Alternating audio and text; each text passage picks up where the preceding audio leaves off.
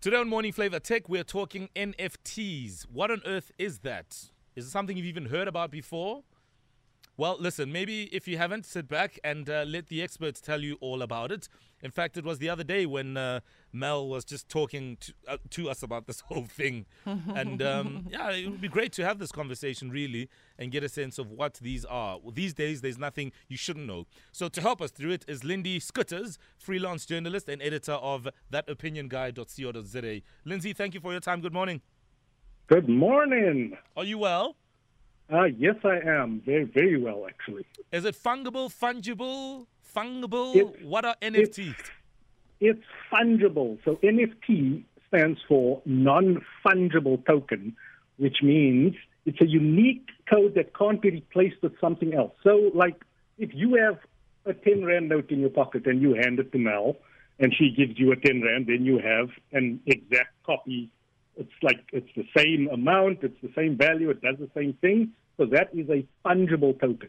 Whereas NFTs cannot be exchanged for something that's an identifier that exists with a record on the blockchain. On the what now? Come again? So on the blockchain. So the blockchain, think about it as like this distributed ledger, like an accounting, like an Excel spreadsheet that everybody has access to, and everybody can see what transactions have happened. So NFTs exist there, that code. You use something called a smart contract. But let's talk about just like what they are. At the moment, they're being used to just sell digital art. So it's like a unique identifier, kind of like a barcode that you can track the transactions of these arts. Because artwork. Because that was my question, Lindsey, to say, please give us a sense of how NFTs work, who uses them, and what they're for. Okay, cool. So NFTs exist. Well, I'll give you a little bit of background. So Ethereum, you might know it, you might remember it as like some kind of cryptocurrency. So that has a blockchain, and then the clever guys figured out a new standard that allows you to attach and track ownership and just like track different assets that exist that are being exchanged on that blockchain, on the Ethereum blockchain, and that's kind of how they came to be. And then very enterprising folks said, okay, cool, so we can convert anything digital. So like a picture, a video clip, and this audio clip, this podcast that will be sent out later, you can attach like its root on the server where it's stored to a smart contract and transfer that ownership to someone. So they own where it exists on the server. Lindsey, so I mean, I'm confused because, obviously you see this stuff everywhere, and it's like you say, especially now lately, it's been, especially on social media, where people are like, oh, I bought the NFT for this, or I've got the NFT for that, or whatever. And honestly, to me, if it's like a piece of digital art, I'm like, how? But I can just right click and save it. What's the difference? And then I've also got a copy. I don't get it. Well, firstly, that's rude, right? Clicking is it undermines the entire process. Anyway, so, what you own is just the original file where it is on whatever server it is. So, this has built-in kind of negatives because, I can store something on my home hard drive right now and sell that NFT to somebody, and then Eskom will cut my power and the hard drive will fail, and then suddenly that doesn't exist anymore. Okay.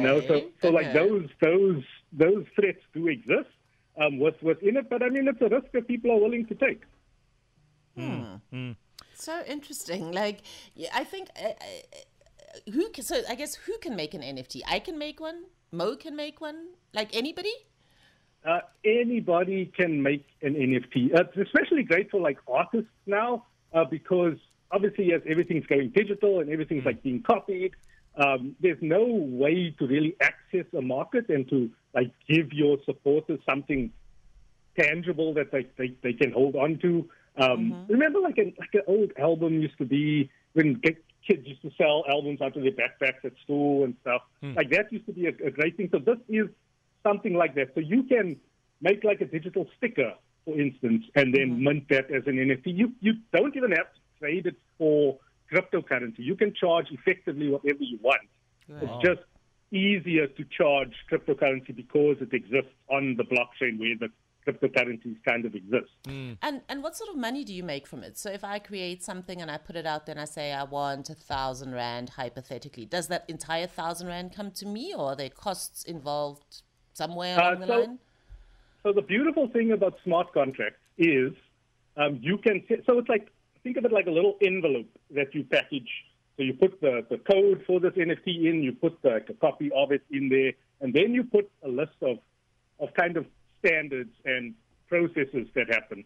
So you can get paid. Obviously, you have to pay the transaction fee on the blockchain for that transaction to happen, which is normally like 8% of what you are charging. Right. The rest comes to you, and then you can like put a line of code in there that says every time that gets resold, that you get some royalties from that sale.